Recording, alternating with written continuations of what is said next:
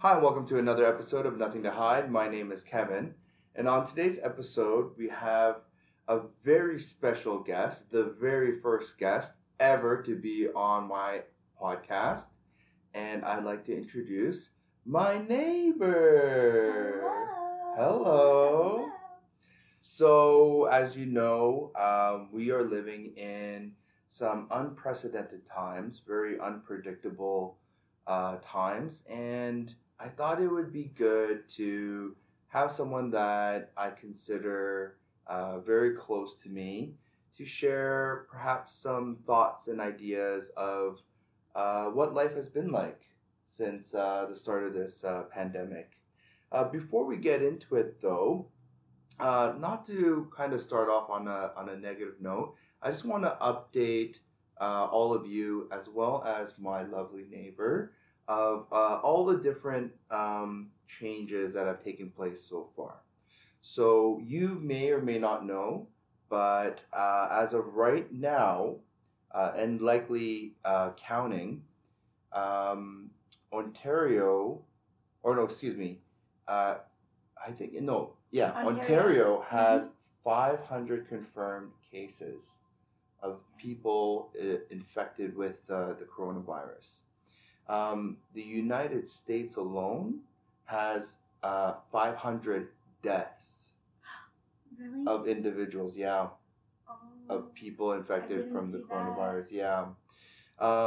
Quebec, province of Quebec, has enforced a new, well, they've actually declared a state of emergency, as well as like Ontario, but they've also mandated that all non-essential businesses be closed.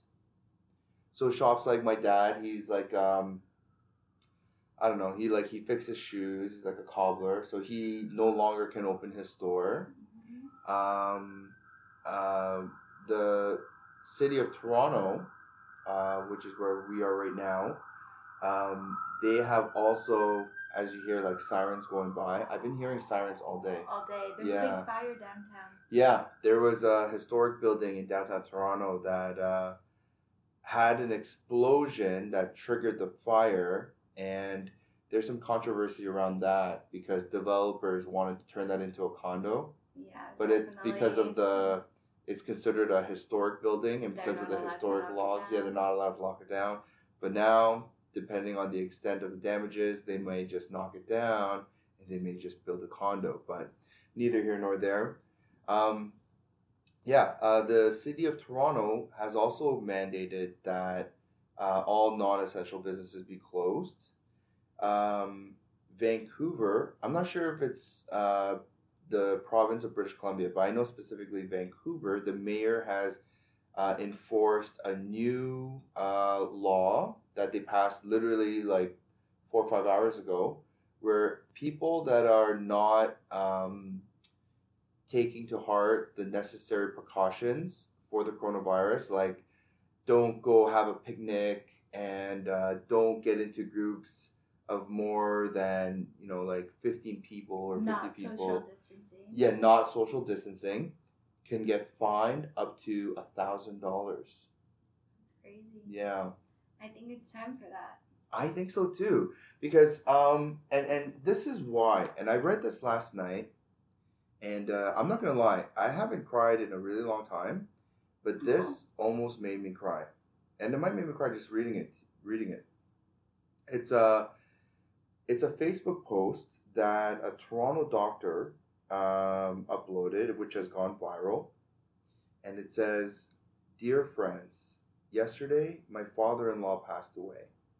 He had COVID-19. He is one of the first people, maybe the third, to pass away from this disease in Ontario. Up until just over a week ago, he was healthy. Despite his age of 77, he had no other health conditions. Still drove, still dropped off food for seniors, and took them to their shared place of worship every week. He was even still working at the same grocery in Little India that he's been operating for almost 40 years since he first came to Canada as a refugee from Uganda in the 70s.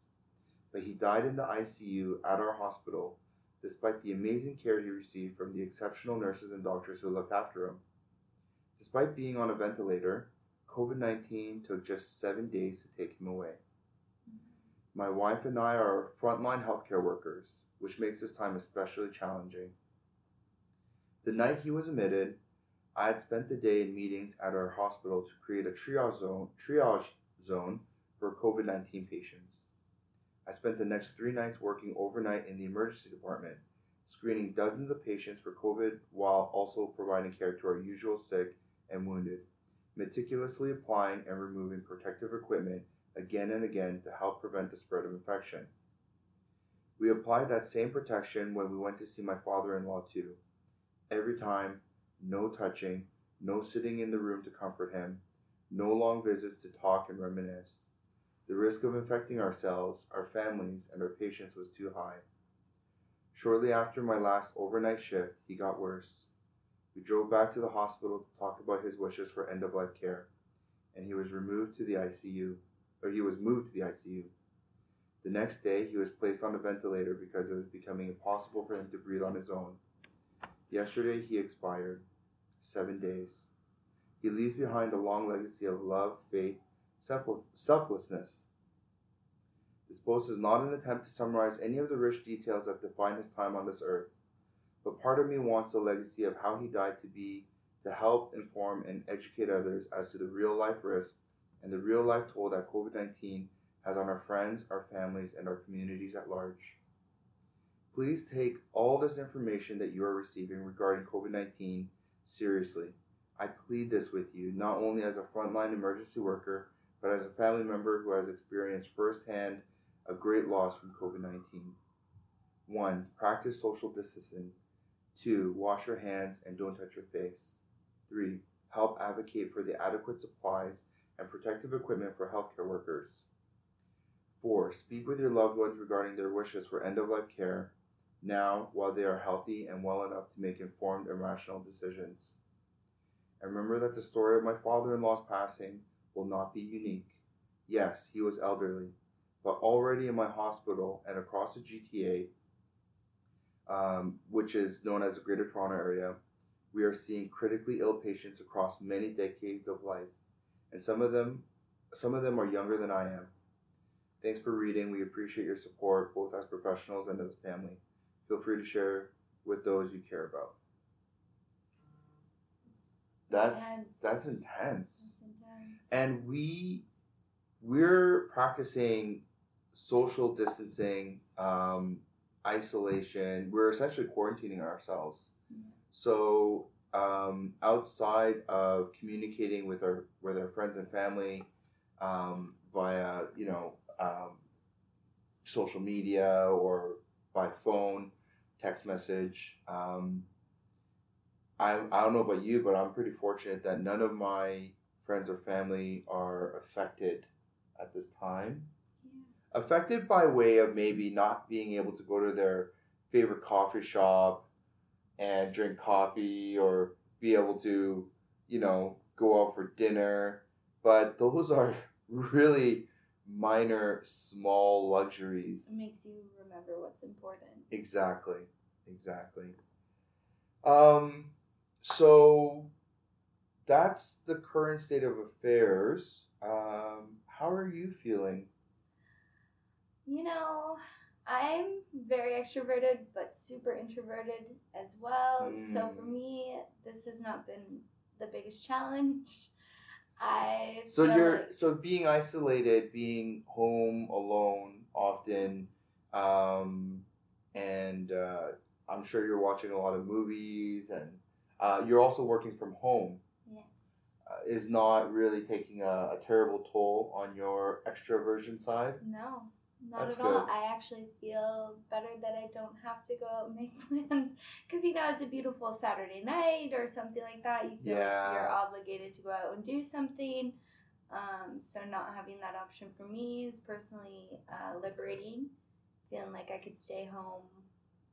And that's okay, even though I should already feel like that's okay. That's okay to do. I can totally relate to that. I always have this, more so because I haven't been going out lately in contrast to when I was much younger, where it was, where am I going to go? Not a matter of whether I'm going to go or not, But lately, I've noticed when we have a get together somewhere, I would say easily an hour or two before I need to leave. I almost get sick to my stomach because I don't want to go. I definitely have that anxiety before I go. Yeah, but mind you, when I'm there, I'm fine. When I'm there, I'm totally fine. When I'm there, I'm fine. But right up until the point where I want to leave, sometimes you, I don't know about you. I think this is quite common though, where sometimes I get ready so early because I know that usually after I shower, I just start sweating for no reason, and then essentially I have to shower again. But then this is the thing. So I'm ready to leave, right? I'm just kind of waiting, and then I have that moment of, man, maybe I won't go. You definitely don't want to be that first person to show up, so you're like, I'm going to be fashionably late. Interestingly, I am always the first person to show up. I make sure that I'm not. Often before the host. But anyways. So this hasn't been a very difficult time for you, all things considered? It's only, for me, I just have started, I guess, self-isolating since Thursday, so about, 4 days ago? Okay. So it's still pretty fresh. I think it will start to get to me once it's like 10, 11, 12, 13, 14 days. Yeah. Just actually being like, okay, this is what I'm doing.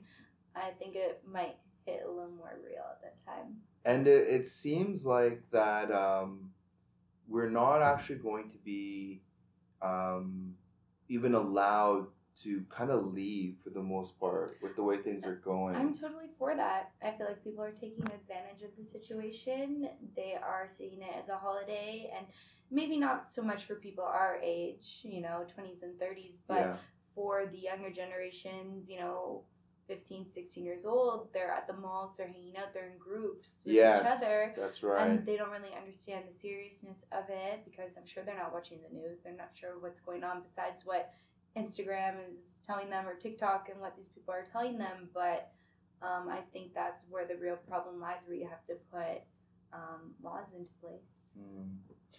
So I thought this would be a good opportunity to help people kind of take advantage of this social isolation, the social distancing, because I know, in January people make New Year's resolutions, and I know a lot of people will often They're make almost making quarantine resolutions. Yeah, they are. They totally are. It's totally. I want to get healthier. I want to lose weight. When, obviously because of the situation, people will resort to, like, even in myself, I've noticed, like, just excessive eating because A, I'm bored, or B, I have some concern or nervousness or fear, and it all resorts to eating. And I made this joke with you, and I make it again now. I now understand why people bought so much toilet paper, because everyone's just eating. Yeah. So I know that this podcast, very salacious podcast that I listen to, it's definitely a guilty pleasure. Call Her Daddy. I knew you were gonna say that. The one girl, I can't remember her name, but they were talking about... Wait, the hot blonde or the brunette? The brunette. She's hot too. Yeah, they're both hot. The brunette, they were talking about New Year's resolutions, and the brunette said she wanted to actually meditate more. I know she probably has not meditated once since making that statement on her podcast, but I know that this opportunity that we have, where we're social distancing and we're at home, we're not doing anything, we've exhausted everything that you could possibly watch on Netflix, is a really good opportunity to practice meditation. Definitely. And before you joined us, I was listening to another podcast I heard a long time ago by Jack Kornfield. A podcast is called Heart Wisdom. I highly recommend it. One I'm going to speak to is from episode 89, and it's with a gentleman by the name of, and I'm really going to butcher this, His name is Chod Meng Tan. Okay, we'll just leave it at that. Okay. He was a software engineer for Google, and his story, he is such a positive, happy, laughy, jokey person, if you were to picture someone. Especially for a software engineer. It's kind of like the last thing that you picture when it comes to that profession. Yeah.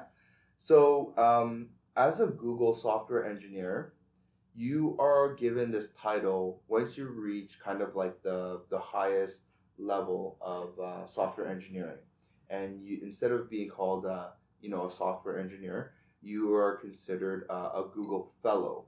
Oh. Right, and he always made this joke of why be a Google fellow when you can be a jolly good fellow. Oh. Right. Okay. And he actually went as far as request for business cards instead of his designation to say Google Fellow, for it to actually say Jolly Good Fellow. Oh my goodness. And in brackets, he also included "and nobody can deny." Because you know that song on his business he's card. He's one of those old men that are just like, yeah, I'm funny. He's quite young, actually. Oh, really? Yeah, which is the funny part. Totally. So he also considers himself a Buddhist, and often when you express that you're Buddhist or you study Buddhism, there's always a question of like which branch of Buddhism. So, for example, like in Christianity, you could be Roman Catholic, you can be Christian, you can be Protestant, so on and so forth. So he went on to say that he studied Theravada Buddhism, which is the oldest school of Buddhism, and Tibetan Buddhism and Zen Buddhism. And it was really interesting because when people would ask him, like, which ones kind of do you resonate with more? And he goes, interestingly, none of them and all of them at the same time. Mm-hmm. And so he thought, for him, based on all of his education and studying all three branches of Buddhism, he considered himself, so often you'll hear like Theravada Buddhism, like they have these like Sanskrit terms, okay. And he came up with Mahayana. He made it up? He made it up because he likes laughing, right? Right. He thinks there's a certain truth to laughter that is that you can't really disguise. Yeah, definitely. So the reason why I'm bringing this up is because obviously we have time, and you and I are really fortunate because we're neighbors. We could always just, visit each other. Hop on over. Exactly. But for others that don't have that luxury, that are at home and they've watched everything, like they've literally gone to the ends of the internet, is a really good opportunity for them to practice meditation. And the reason why I'm speaking to this is because this gentleman, this jolly good fellow, as he considers himself, has brought up some really good points that prove that during these times of crisis and unpredictability, it's when you start listening to your breathing that you're strengthening that concentration muscle. And we know that when it comes to testing for a job, for school, for exams, for careers, you want to have a strong sense of concentration, because it's when you lack that concentration, you're more often going to make mistakes. So just like working out, when you do bicep curls, you're slowly strengthening that muscle. Similarly to meditation, when you focus your attention on your breathing, you're strengthening that muscle of concentration and focus, which will then also translate to other benefits like reducing anxiety, like reducing fear, becoming more calm, centered. And on a previous episode, I spoke to an example of how the Vietnamese refugees that were escaping their war-torn country, how often they would their journey to escape would end sooner than they wanted because everyone would panic during a terrible storm or if they were met with pirates. But the other refugee boats where people were trying to escape, even if one person remained centered and calm, that energy would be enough to calm everyone else, and they would be able to kind of come together and then kind of get through whatever challenge they were confronted with. So, for those of you who are not familiar with meditation or who don't know about it, it's not practicing a religion or anything like that. It's actually an opportunity for you to really kind of listen to yourself, examine your thoughts, really kind of focus on how you're doing. Because we all know in this crazy world, we're so busy with family, with money, with relationships, that we neglect a lot of the necessities that we need to do for ourselves. Definitely. What do you think? I know I've just been blabbering on for a long time, but I mean, I totally understand what you're saying. Like, a calm person in a crowd could definitely create a similar reaction for the people around him. It could be totally calming. So I think us just as humans, and sometimes it's a small action you give, but showing that you're calm or you're staying isolated or that you have a good head on your shoulders could definitely affect the people around you. Exactly. So we've kind of reached the length of my episodes. Is there anything you want to share or anything you want to say? You want to talk about how you feel? I don't know. Like I said, I'm feeling pretty okay. We'll see how. Maybe we'll check in next week and see if we're both losing our minds. Sure. Yeah. Next week it'll just be you, and it goes. I had to kill Kevin because he was going crazy. Yeah. No. Yeah. But so we're just gonna wrap up the episode there. I just want to remind all of you in and around the Toronto area, if you have access to medical supplies like gloves, if you are one of those toxic hoarders that were trying to hand sanitizers, toilet paper, trying to make money off of it, and perhaps you've been banned from Costco or banned off of Amazon, please consider donating that to your local hospitals, because the real problem with this epidemic or this pandemic is the fact that not that it's just killing every single person it's infecting, but it's that the hospitals are not prepared to take on the number of sick people that are showing up. And frontline healthcare workers are also being infected by this pandemic. I believe there's been 12 confirmed cases of healthcare workers in Ontario that have coronavirus. Was there? Yeah. And so it's like, if the people that we rely on to save us and help us get through this this virus are getting sick themselves, then that's the real problem.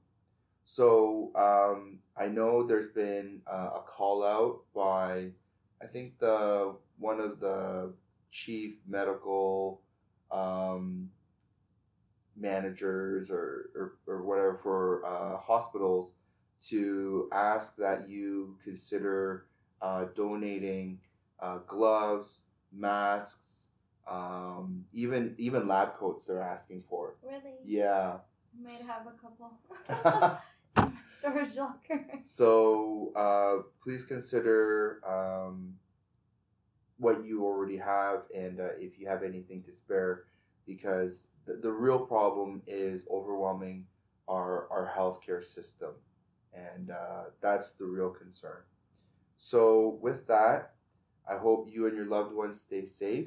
I really appreciate that you're listening, and if you have any questions or concerns, you can always contact me at nthpod@gmail.com. That's nthpod@gmail.com. Thank you. Thank you.